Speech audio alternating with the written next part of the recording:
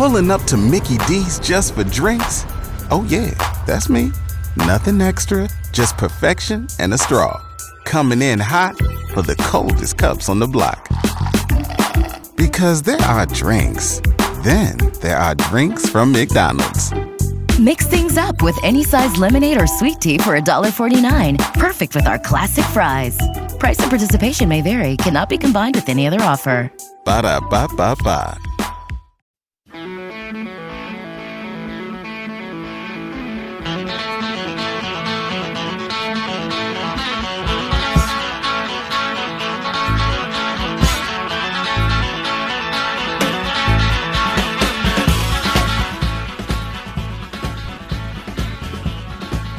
And we're back out of the tunnel onto the field for a second hour of Sports Talk. Scott Beatty and Evan Kahn with you.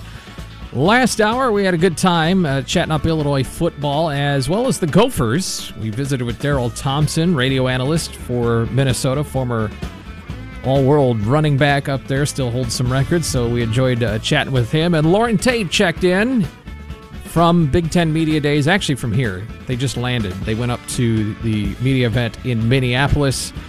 So we're less than a month from Big Ten basketball underway.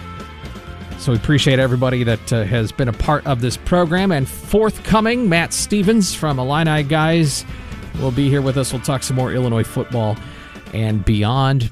Baseball playoffs also rolling. Seattle has pulled ahead of the Astros, Evan Kahn, 7-3 down there in the Lone Star State. And one of our favorite names to hear Pat Hughes pronounce, Eugenio Suarez, with the solo shot there for the seventh run for the Mariners. But no, just getting into it. No baseball last night. Now we got 4 games here today. Yep. And tomorrow night on these airwaves, you'll hear Illinois volleyball with a home match against the Rutgers Scarlet Knights. Checking in with us to lead off this hour is setter Diana Brown, who joins us on the line. Diana, hey, great to have you on the program for a few minutes. Thanks for making some time. Thanks for having me. Hey, first off, Huff Hall has a new look this year. How do you like the new video board and all the bells and whistles you get to play in front of? Yeah, we called it a facelift. No, the scoreboard has been awesome, and I think it really has helped the crowd get into it. And it's fun to just take the time out and look at yourself on the board, saying something, I don't know, something funny that we said about a month ago, and you get to see the replays. And I know some painting might be happening, and some light fixtures might be going up. So I don't know. Tune in to see what the new Huff looks like. You are given a teaser and more reason to come out to the matches. But on a more serious note, I know that the season hasn't gone exactly how you would chart a course with the number of injuries and you had to deal with, and of course the shortened spring that you had and all that. So how do you think you've fared through all of the unexpected things that have come your way? Yeah, I think every team deals with this, and as athletes, we are trained to play through adversity and the challenges and the trials and the triumphs that come with your sport. But we kind of joke and laugh that, what is it this week? But on a more serious note, we have kind of adopted the next man up mentality. And I'm just really proud of all the girls who have stepped in and have filled a bigger role than what their role was going into the season. And, I would have liked to have a couple more wins here and there. And but I think as the season has gone on, we are finding out who we are more and more. And going into each game, we really are in the mindset, who are we? And, we try to play Illinois volleyball every single game and show them what we got. And we have a lot of firepower in our hitters, and we have great defenders and great servers, and we need to show them that every single game. So I think going forward, we still want to see that positive trend. But I would like to get a little bit more healthy. That'd be nice, too. But overall, I think we've been seeing that positive trend in our play. Diana Brown is the setter for Illinois volleyball. They play Rutgers tomorrow night. We're chatting with her here for a moment on Sports Talk. Hey, Diana, this is Evan. And as the setter, how difficult is that with so many changing rotations and getting the chemistry down with all your different hitters? Does that just come with playing time and being familiar with them on the court? And what are some of the challenges you've had to overcome this season? Well, like you said, it does come with playing time, but as setters in the preseason, we work on setting everyone. And, the people who do play a lot, you do have that connection with them. But I think, we never stop setting the other people. And so what I said earlier, next man up, when, one of our middles had an injury this past weekend, our sophomore middle stepped up, and it was like, all right, we're running with her. And so it really wasn't, we weren't shaken up. We weren't really surprised, but it was just kind of, it's new. And so you're going to have some bumps here and there, but, I am comfortable with anyone stepping in any position. And we talk to Chris Thomas every Monday here on the show. What's something that we should ask him about that he wouldn't expect us to ask him? Oh boy. Ask him who on the team he does not trust to babysit his kid. Oh, that's a good one. I like that. You'll remember that. I know. Okay. That's awesome. Chris shouted out you yesterday at a press conference too as one of the brightest people he's ever coached, and it's well known your aspirations to go into the medical field, to be a doctor and get into med school. So I assume you're studying for the MCAT. So how many flash? Oh, I already took that. You already did? Yeah. You're done with that? Oh, Been yeah. there, done that. Yeah. Okay. I was just wondering how many flashcards were on you at any one time. But there's 1,000 total, but I like to do. I did like about 50 a week. So. Wow. All right. And, yeah. Do you know where you're going next? I do not. But hopefully I return home. So. Being Ohio, you mean? Yes. Okay. Ohio. Very good. Mm-hmm. All right. Before I let you go, Rutgers, what do you expect out of them? I was just talking to another person of the media, and I said, this is the Big Ten. Anyone can take any game, any night. If you take playoffs here and there, that's not great. And so we got to take Rutgers for another Big Ten team. We can't just look at their record or their players or anything and say, on paper, Illinois got this. Well, this is why we play the game, and so we're attacking them just like we would attack any other team in the Big Ten. Diana, we appreciate you spending just a few minutes with us. We wish you best of luck tomorrow night against Rutgers and Saturday on the road against the Minnesota Golden Gophers. I know Illini fans are hoping for football and volleyball to get wins over Minnesota. Yes, thank you. All right, thanks much. Diana. That's Diana Brown. And not only a very bright student and all that, but I'd put her, Scott Ritchie does the all-interview team at the end of the year for athletes we get to interview. She belongs on that. That's your quarterback of the volleyball court. So. Yeah. It kind of goes with, football. Talk to an offensive lineman. You're usually going to get a lot of more nuanced answers. Baseball, talk to your catcher. Volleyball, talk to the setter. But she still kind of stands out amongst those kinds of people. She's a very good interview. Okay, appreciate her time. Matt Stevens, also a great interview from IlliniGuys.com. He's with us right after this, but I want to let you know that Facer Law Office is inviting you to attend their free seminar, The 7 Secrets You Need to Know to Protect Your Home Assets and Family in Perilous Times. Join Thorpe Facer and Facer Law Office at the iHotel and Conference Center tomorrow at 1:30. Reserve your spot by calling Facer Law Office at 337-1111. That's 337-1111.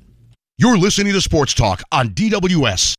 Hi, this is Lacey Brameyer from Hoops and Volleyball. It's an early start for Illini football this week as they battle Minnesota at Memorial Stadium. Illini game day starts at 9, right here on News Talk 1493.9 FM. And before the game, you could hang out with us in our tailgate if you want to win tickets for that. They're going hot. Right now, register at WDWS.com. Just head to our contest page and join us for a chance for some food, drinks, and more. The tailgate starts at 8:30. You don't have to have tickets to the game to come hang out with us. But if you do have tickets to the game, you can also come hang out with us. WDWS.com to get registered. Scott and Evan with us. Thanks to Diana Brown, who was with us last segment, Illinois Volleyball Center. Matt Stevens is here from Illini Guys. You also hear him as a contributor on the Illini Guys Radio Sports Spectacular, heard here on our airwaves. Matt, good to see you. We were just talking right before we got going that this game, Illinois and Minnesota, is hard to predict. I don't know, there's too many games that are easy to predict. But here's my question for you. How much would your prediction, if you could settle on one, change if you knew who was the starting quarterback for Illinois in this football game? As a reminder, Tommy DeVito's status is unknown to us.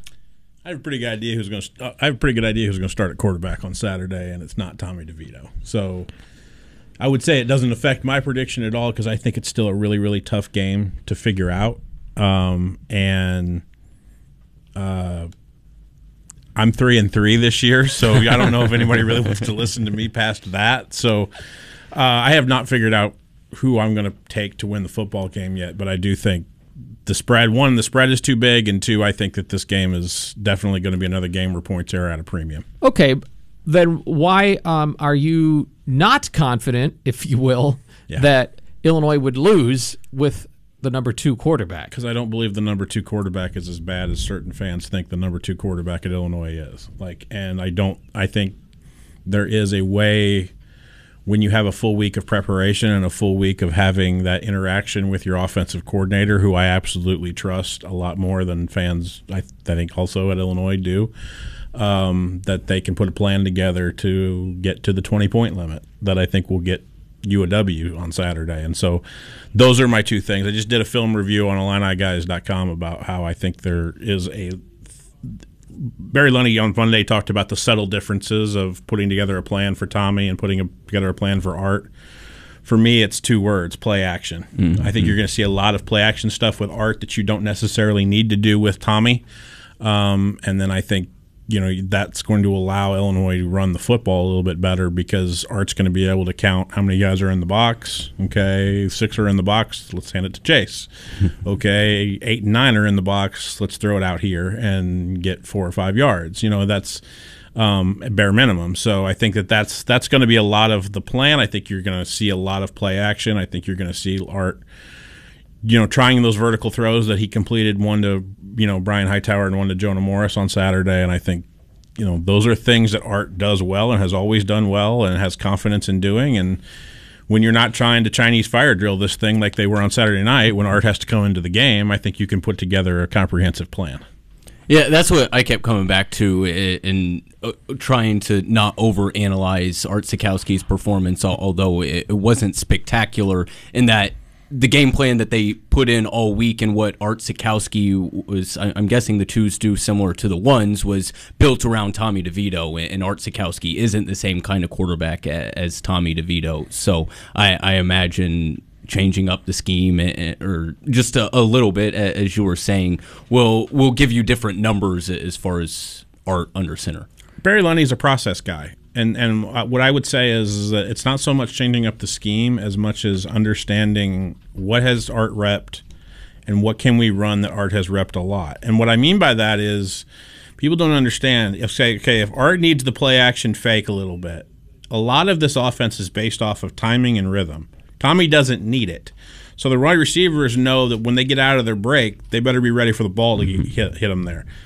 I think these wide receivers now know if there's the play action fake in the backfield, now you're waiting another at least half a second to get to the football coming out of my break. And so from a timing and a rep standpoint, that's everything. You go back and you watch like Bill Walsh's offense, and he would tell Joe Montana or Steve Young, I don't understand why you don't understand why we can't get timing and rhythm when you're not doing the steps and you're not doing the drop exactly the way I want you to do it.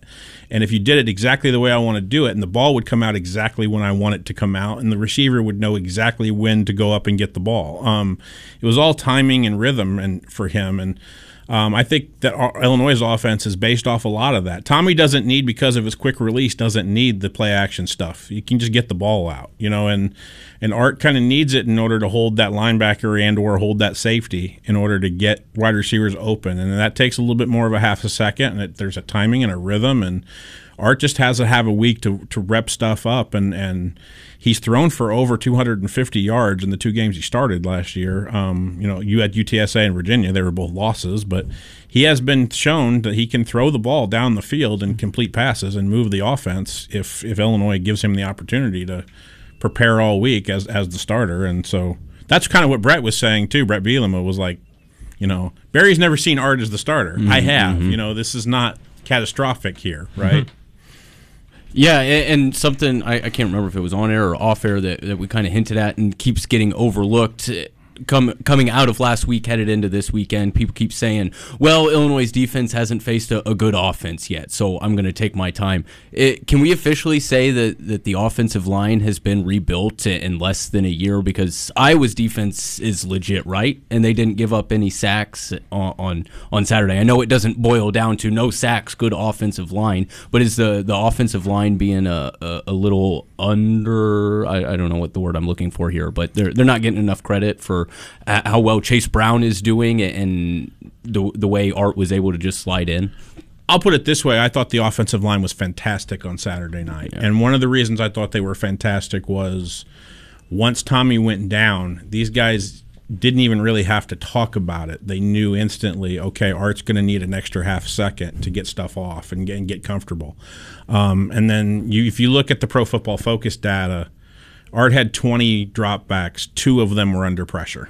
And so from that standpoint, I think some of the veterans and some of the guys that have really stood out who aren't veterans, i.e. Isaiah Adams, really allowed Art Sitkowski to get as comfortable as he possibly could into what was essentially a Chinese fire drill of let's just figure out what we can run and run effectively with Art to get some points. And I felt like getting Chase Brown, what they got him on the ground was a lot of the offensive line. And yeah, this offensive line does deserve a lot of credit. And quite frankly, it's one of the interesting stats of this defense. Of all of the things that Minnesota does well defensively, rush the passer in TFLs, they are dead last in sacks. They are dead last in TFLs defensively in the Big Ten.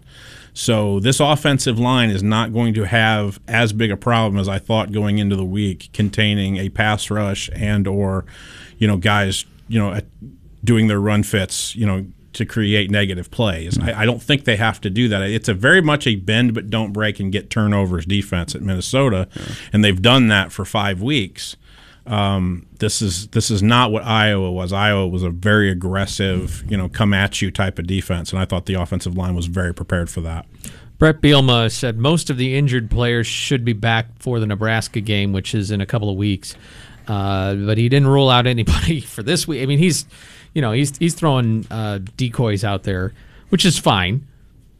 My question is if Josh McCray is in this football game, how much does that factor into how you would think about this game? Factors in a whole bunch. What it does is it allows Chase to maybe not have 31 carries. It allows Chase to maybe get into a screen game that I think is going to possibly be effective for him going into this, especially with Art. Tommy, that's not as advantageous for him because I think that he can find guys down the field.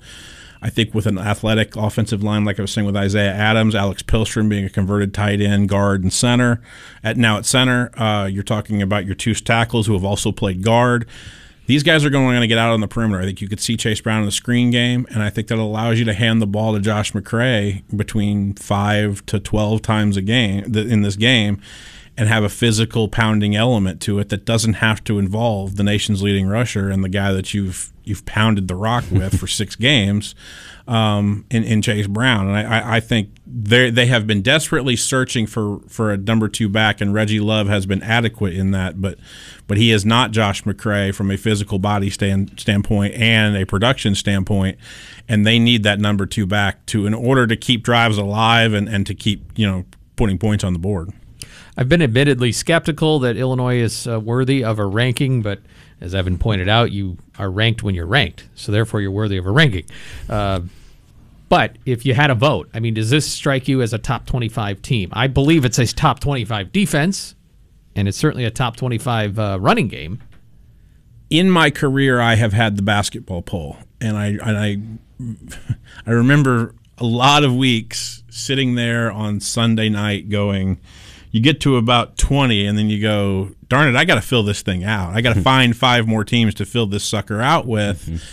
And you start, I don't want to say get creative, but you start going, yeah, I don't think that team should be ranked, but I got to put somebody at 22, right? I got to put somebody at 23.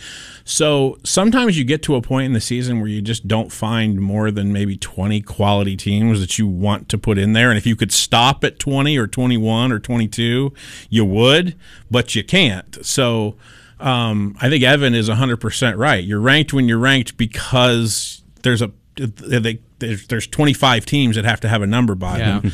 Illinois is one of those teams, and I don't think it's wildly wrong for Illinois to be ranked, but I was surprised simply because I didn't think a 9-6 win at home against Iowa was going to allow them to jump 11 spots from where they were last week. And what happened is that I think a lot of people finally have taken the full body of work and gone, yeah, Illinois 5-1, let's rank them. And that you had national voices out there saying, I mean, Nicole Auerbach, Adam Rittenberg were both saying, hey, it's time to rank Illinois. So I think that probably helps. Yeah, and I think there's no doubt about that. I think that there's very, very little backlash when you do that, and you're Adam Rittenberg, right? Like you're not going to have a whole lot of people going, boy, that's a really wrong take. Yeah. Like that's like it was the momentum of ranking Kansas, right? Like it just feels good, right? and if ranking Kansas is wrong, I don't want to be right. Right, kind of like that. And Illinois having a number by the first time in 11 years just feels kind of nice, And so, sure, what the heck? I got to fill out this thing. Why not put Illinois near the bottom? It's not going to hurt anything. I've always hated the way that they do the college football playoff and releasing the rankings the same kind of way, right? What does it matter in week 6 when it only matters in week 13 or 14 or whatever? It is a television show, right? That literally does nothing more, nothing less than fill 30 minutes of television time. Like I keep saying that every year, that there are one rankings that matter, and it's the ones at the end of the year. The rest of them are filling television time. Same thing with the AP poll. You got to fill up that newspaper a little bit. So we got to give a ranking every week. But I want to go a little outside of Illinois. I saw something that you tweeted, and pretty much anybody who follows college football tweeting about, where's Matt Rule going to end up? This is the classic guy goes to the NFL, it doesn't work, and there's no reason to think he can't go back to college football and be wildly successful. In my lifetime, the furthest back I can remember is one Steven Spurrier, who had one of the worst tenures with the Washington football team and Washington football franchise, and came back, and there wasn't any doubt in anybody's mind when he took that job at South Carolina that they weren't going to eventually win at least 8 or 9 games every year, and by God, they won 8 or 9 games every year. So Urban Meyer is part of that list too, where people still think he's going to come back and coach college football because he's that good at it, and the Jacksonville thing does not matter. Greg Schiano was terrible with the Buccaneers. He has come back and been an excellent assistant coach and been a godsend for Rutgers because of how bad they were before the Schiano era, and everybody knows it could be worse. I suspect that Matt Rule has a lot of options that are on the table for him. I do know that How many ADs called Carolina and asked them to please fire Matt Rule? One place I imagine that's very happy about this, who does not have an AD and has not yet fired their football coach in the Southeastern Conference, might be really, really happy that he's an option. So would that be a team in Alabama? Yeah. 90 minutes from Atlanta, door to door. I promise you. They're happy that that's on the table. I think the Nebraska people are happy that that's on the table.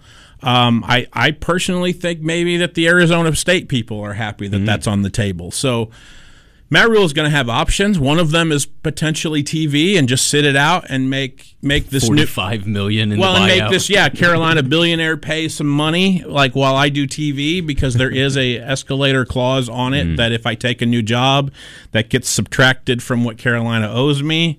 So Matt Rule's not exactly crestfallen, I don't think, as much as you would think. Nobody ever wants to get fired, trust me.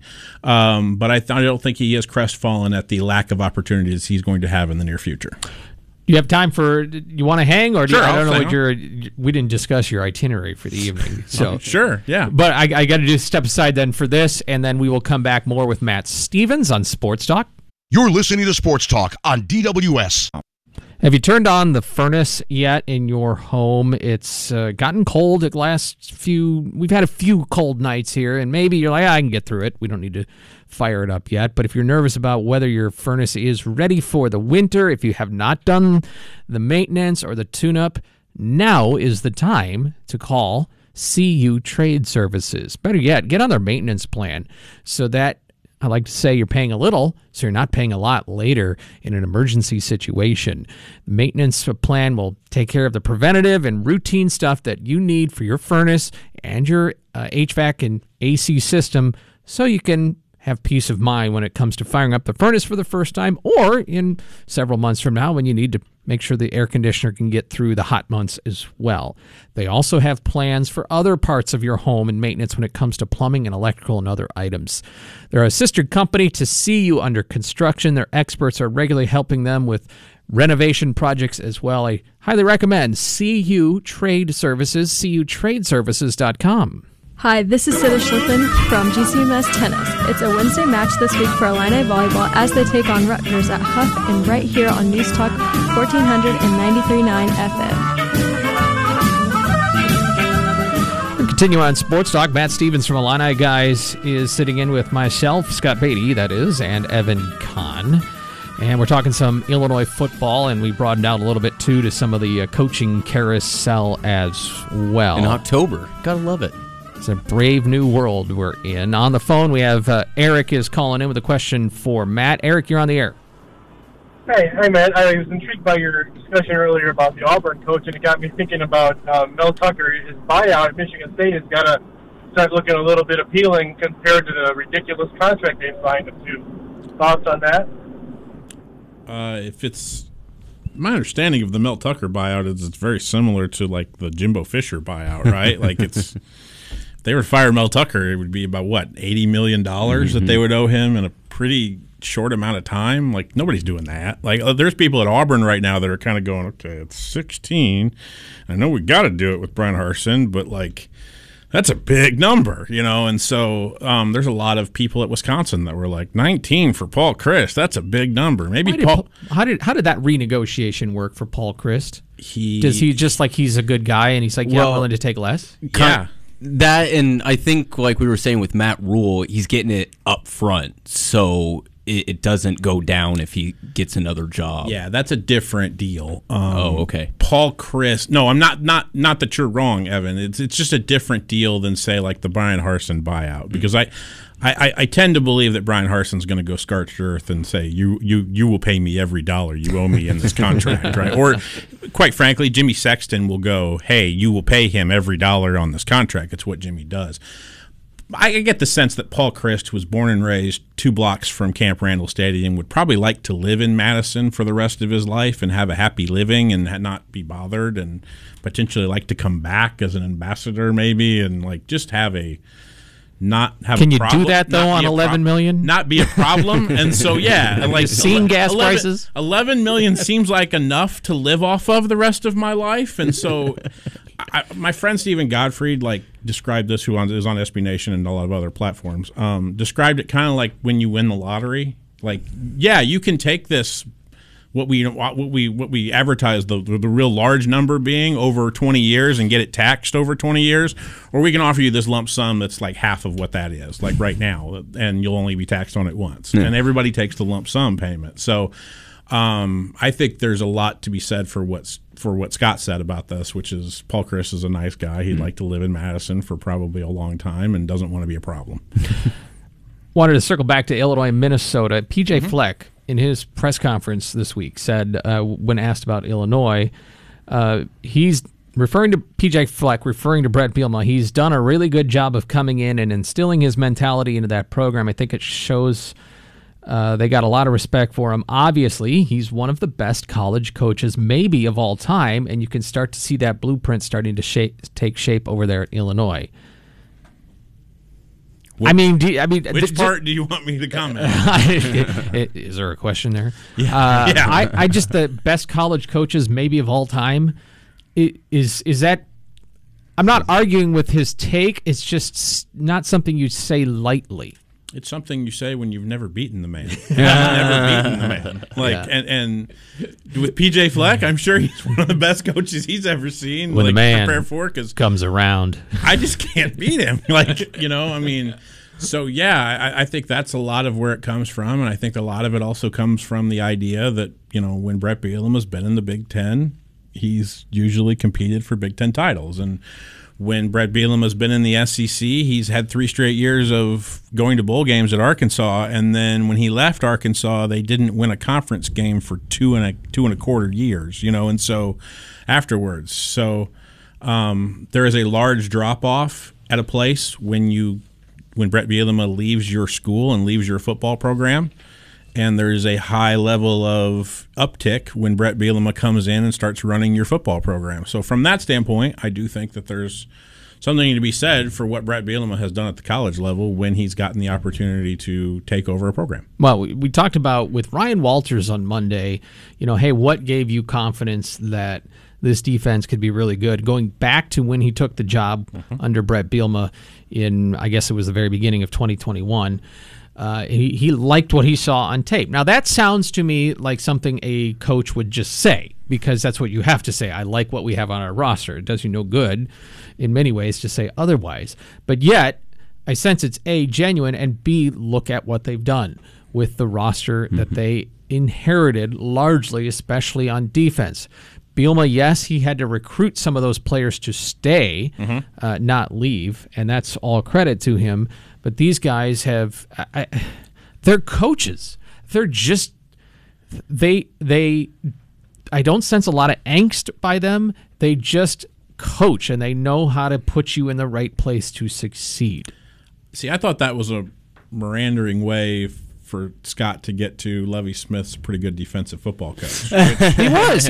Which I agree with 100%. Well, he was not a good college defensive coach because he wasn't putting his players in enough positions to succeed. Correct. But he was finding good players. Yes, and at certain positions too. I mean, Tyreek Barnes is playing his best football right now at middle linebacker, and if there's anything that Lovie knows, it's what a middle linebacker ought to look like, right? And put 3 of them in the pros, right? In a short time while he was here. Jake's still there, isn't he? Doshawn Phillips. Yeah. Devin Witherspoon's going to get a shot in the 3-letter league, and Lovie knows what a corner looks like, i.e. Pillnett Tillman. And from that standpoint, Keith Randolph and Johnny Newton are going to look in the league. Now, Austin Clark gets a lot of credit for that recruitment, to be honest, and Lovie doesn't. But Lovie knows what a defensive lineman should probably look like. And I'm sorry, but Johnny Newton's putting together – I put this together in my film review too. Johnny Newton's putting together an Outland Trophy candidacy, and a big one. I mean, you talk about, again, like I look at the PFF data, number 2 in what they call win percentage on pass plays, which is you are winning your battle with the offensive lineman who was designed to block you. He's number 2 among defensive players in Power 5. In run, it's a stop percentage, which basically means you are responsible for that run being a failure. He's number 4 in the country among defensive players in FBS. Jordan Davis won it last year out of Georgia and was the number 13th player taken, and was the 360-pound massive mountain of a man that led Georgia's defense from the interior. Johnny Newton's having a much bigger impact at Illinois because Johnny Newton can play more snaps than Jordan Davis can, and so. When you talk to me about Chase Brown possibly being, in the Outland Trophy discussion and maybe even getting to New York for the Heisman, I'm not there yet, but some people are. Some people are. Start looking at the Outland Trophy and seeing if one Johnny Newton, Jazarian Newton, is going to be in one of those finalists, because I think he could be, and if he's not, I'd kind of like to know why. If all of the players that left the game early are indeed out for Saturday, who's the biggest loss?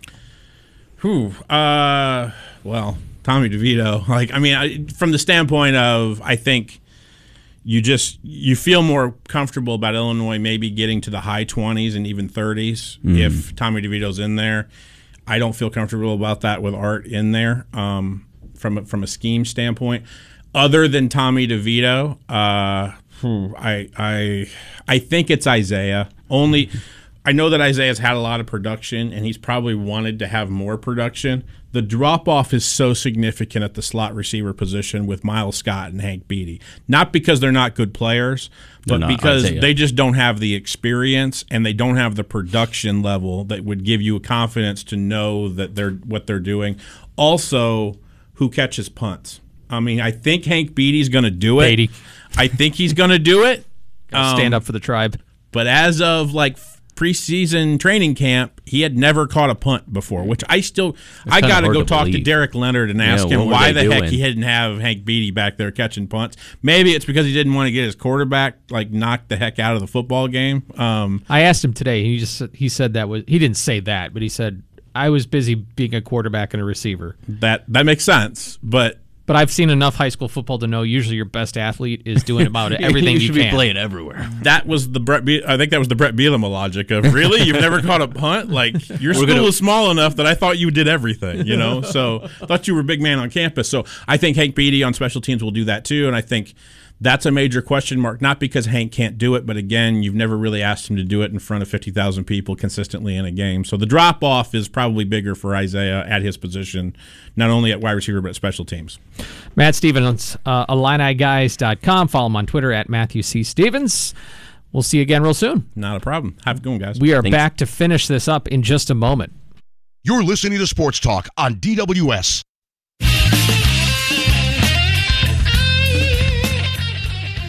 All right, we mentioned earlier in the broadcast that Bruce Weber is going to be a BTN analyst this year. He told Brett Behrens of WCIA that he is assigned to the Illinois-Kansas City game. Nice. I think that's the second game of the year. I think that'd be November 11th. That's that Friday night game. So Bruce Weber will be back here. Didn't get time to read the whole story, but Paul Rudy texted in a story about the time that his son was stranded at O'Hare, and Mrs. Weber ended up driving his son all the way back to CU and even got him all the way to his house and went out of the way to help a stranded young person. Just more on that theme of how good the Weber family is. Oh, always great. He's been on our airwaves multiple times with Brian, and I think even with us here on Sports Talk since he left. So, great story. Indeed. Okay, we had a good show here today, if I do say so myself. We are thankful for Daryl Thompson from Minnesota Radio, Lauren Tate, Diana Brown from Illinois Volleyball, Matt Stevens from Illini Guys, Ed Bond on the other side. Evan Kahn and myself, Scott Beatty, are wishing you a pleasant good evening. Back tomorrow at 4 o'clock. Robert Rosenthal and Joe Madden tomorrow on the program. WDWS, Champaign-Urbana, good night.